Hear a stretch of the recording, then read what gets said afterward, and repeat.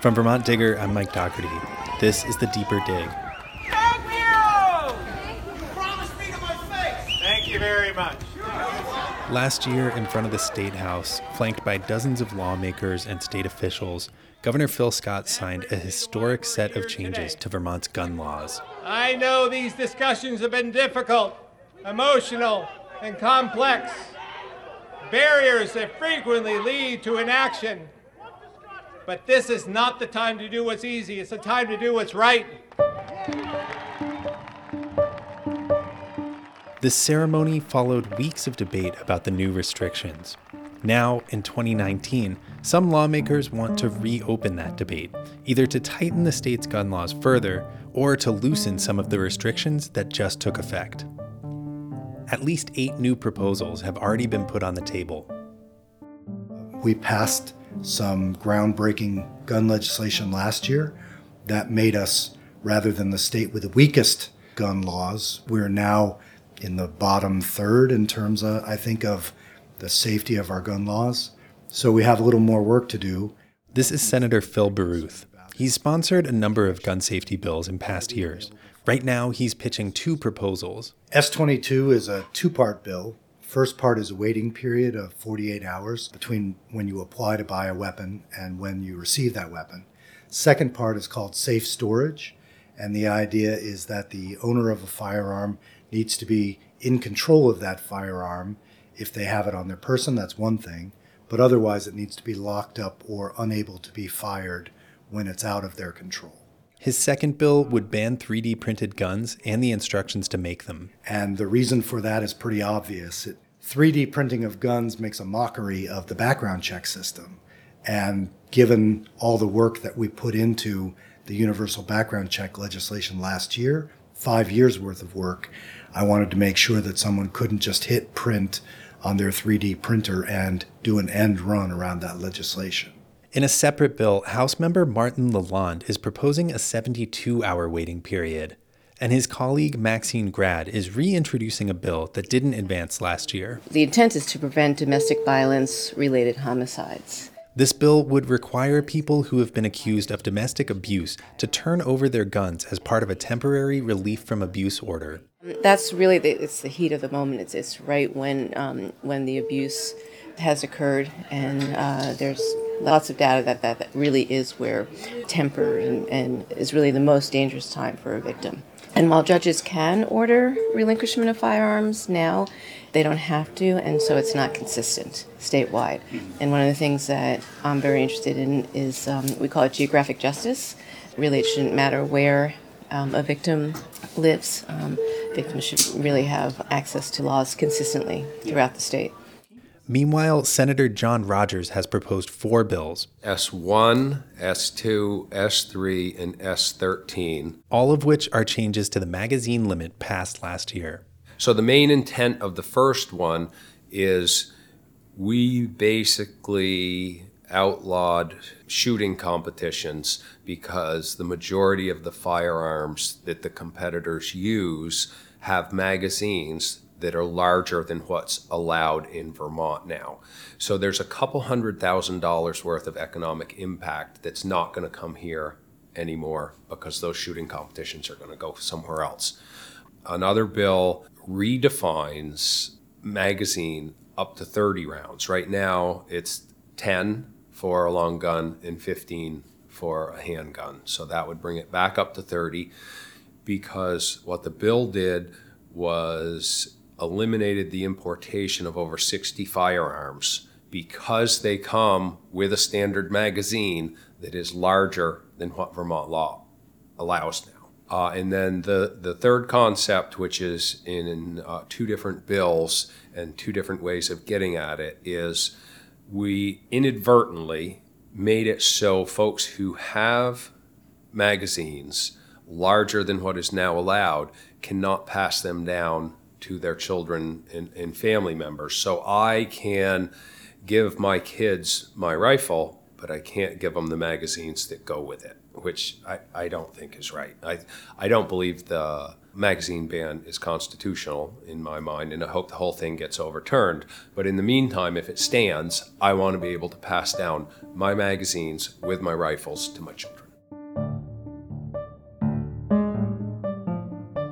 Governor Scott has already said that after last year's changes, he's not enthusiastic about spending more time on gun safety bills. I think we've done a lot in terms of gun safety measures over the last year, as you might recall, and I think we can focus on other areas where we're focusing on mental health and so forth, rather than change laws at this point. So it's not that I'm saying no, but I'm saying we have other areas that we should be focusing on. But the lawmakers pushing for new reforms say these are still urgent issues. I think we just need to keep having the conversation.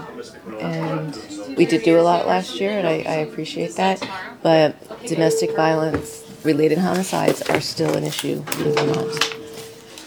We've come to realize that suicide is at epidemic proportions in the state of Vermont, and most of those suicides take place with firearms. Baruth says suicide prevention is a major driver behind these waiting period bills.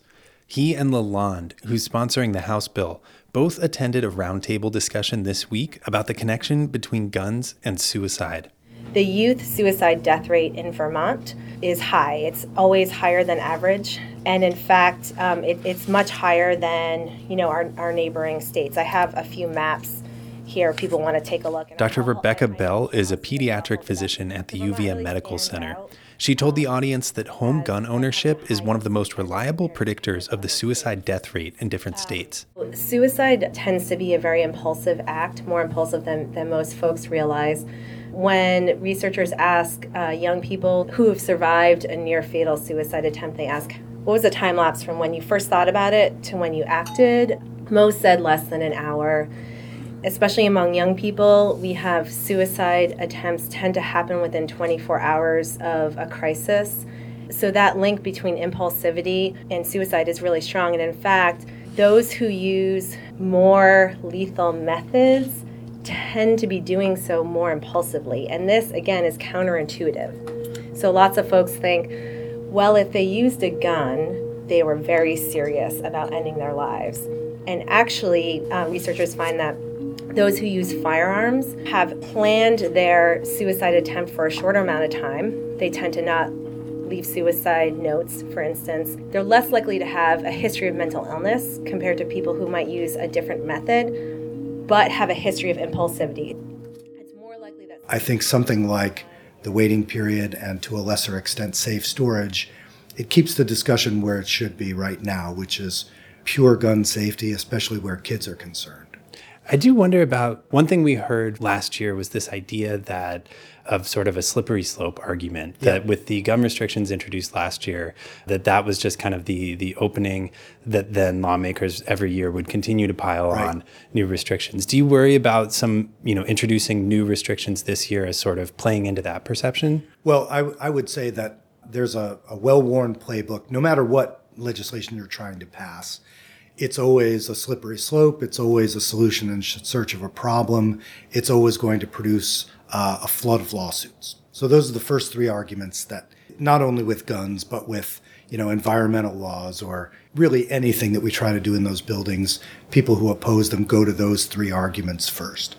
If we pass a piece of gun legislation, we're supposed to be eternally grateful, never look to tighten our gun safety laws ever again. I just don't see it that way. Guns are deadly weapons, and to the extent that they can get into the hands of children or people who shouldn't have them, domestic abusers, people with felony violent convictions, we should be keeping them out of their hands. It doesn't matter that we found one way to do it last year. If they can get them another way, we should be talking about that this year. In that case, where do you see an end? Like, where would you step back and say, you know what, now we've done enough here in Vermont, we've got gun laws that are safe? I think it would be great if I didn't have to warn my kids about mass shootings in the mall. I think it would be great if we didn't do active shooter drills in our elementary schools. While those things are going on socially, I will be talking about gun safety in this building. Beyond that, in terms of, let's say, suicide, if our statistics came down and we were, rather than having a statistical problem, if we were one of the safest places in terms of firearm suicide, then I'd say it's time to maybe let that conversation go. But we're not. We're in the midst of the mass shooting problem and a kind of quiet epidemic of gun-assisted suicide. One other thing I've always been curious about is that you personally, you've become one of the leading voices for increasing gun safety here in the state. Outside the State House, you write novels, you're an English professor. Yeah. Where do those two worlds intersect for you? Yeah, I don't know. I would say that in my other life, I'm a teacher, and I'm a novelist as part of being a teacher at the University of Vermont. So I'm with kids all the time of, different ages. But I have kids at home. I go to work at UVM and I'm with young people. And so when the mass shootings in Sandy Hook and Aurora and other places were happening, it hit me in several ways. Virginia Tech was a college campus shooting. So we have had drills on my college campus for mass shootings.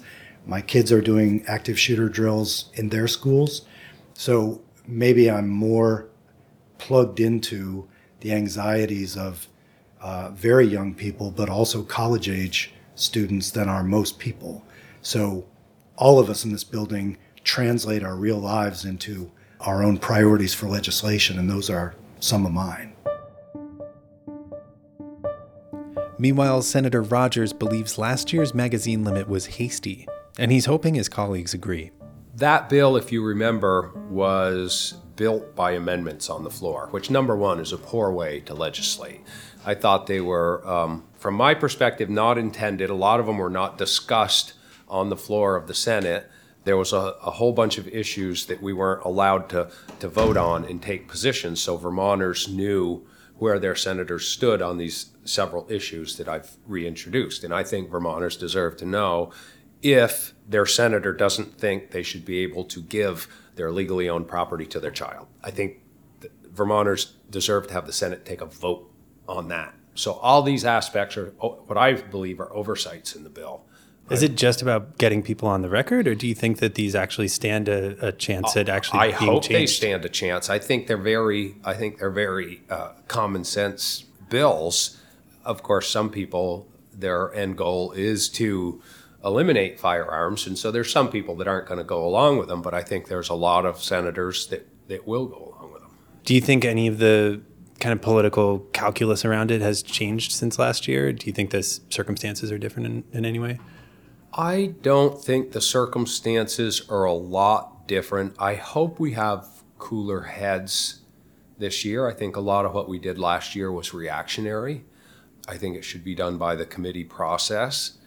And, quite frankly, I think people like myself in the community that owns firearms feels like we're now a marginalized people. We're now the folks who you can discriminate against. We can't discriminate against people based on their religion, sex, color, or sexual orientation, but we feel like we're being discriminated against because of our belief. Even though we're law-abiding citizens, we've never hurt anybody. For hundreds of years, we've had these rights, and now that with the demographic shift, new people have come to Vermont, and they don't have the same heritage, traditions, values that we have, and they're starting to erode those rights. And so part of my feeling is that no good has ever come from taking rights from good people.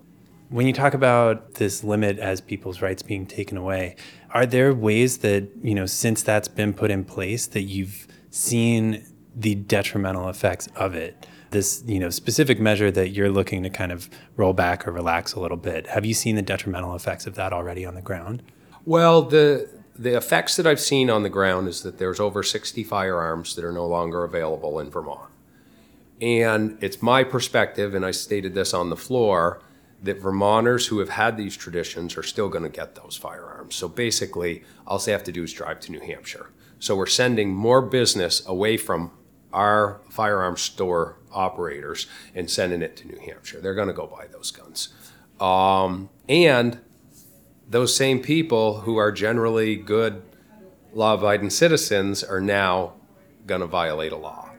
I have always been a believer in equal rights and treatment for everyone. And when I was in the House, I voted for marriage equality and ended up losing my seat for it. But it was the right thing to do. And every group who has been marginalized over my tenure in the legislature, I have stuck up for equality and equal treatment and fair treatment of everybody.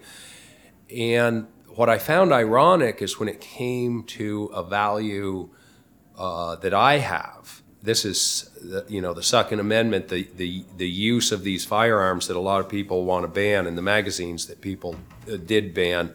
That's something I both value and use. And very few people in this building do. Very few people own firearms. Few of them know what they're talking about when we talk about firearms, yet they're afraid of them and they want to ban them. And what I found ironic was I stood up for all those other marginalized people, but when it came to something that was important to me, none of them were willing to help me out. Nobody from those groups that I stood up for came forward to stand up for something that I believe in. My belief is, without the Second Amendment, we lose our other freedoms. It is the basis. It's how we won our freedom. It's how we protect freedom of speech and freedom of the press and freedom of religion and all those other things. But you're not discouraged by the fact that those people haven't stood up for you in the past. You're going to keep proposing measures like this just because you think it's the right thing to do. I'll never stop fighting for people's constitutional rights, all of them. This one just as adamantly as, I don't care what religion a person believes in, I'll fight for their religion or people's free speech. But no, I think that was a violation of the Second Amendment and our Article 16 rights, and I will keep fighting until it's corrected. Got it. Thank you, Senator. You're very welcome. Thank you. You can learn more about this year's gun bills at vtdigger.org.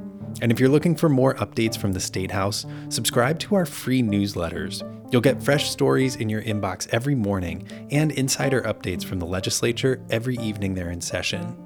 You can sign up right on our homepage. You can also subscribe to this podcast and get new episodes delivered to your phone or computer as soon as they land. Just search for The Deeper Dig in your favorite podcast app and hit subscribe. This week, we used music from Blue Dot Sessions and had production help from Ellie French. We'll be back next week with more stories from the Digger Newsroom. Have a nice weekend.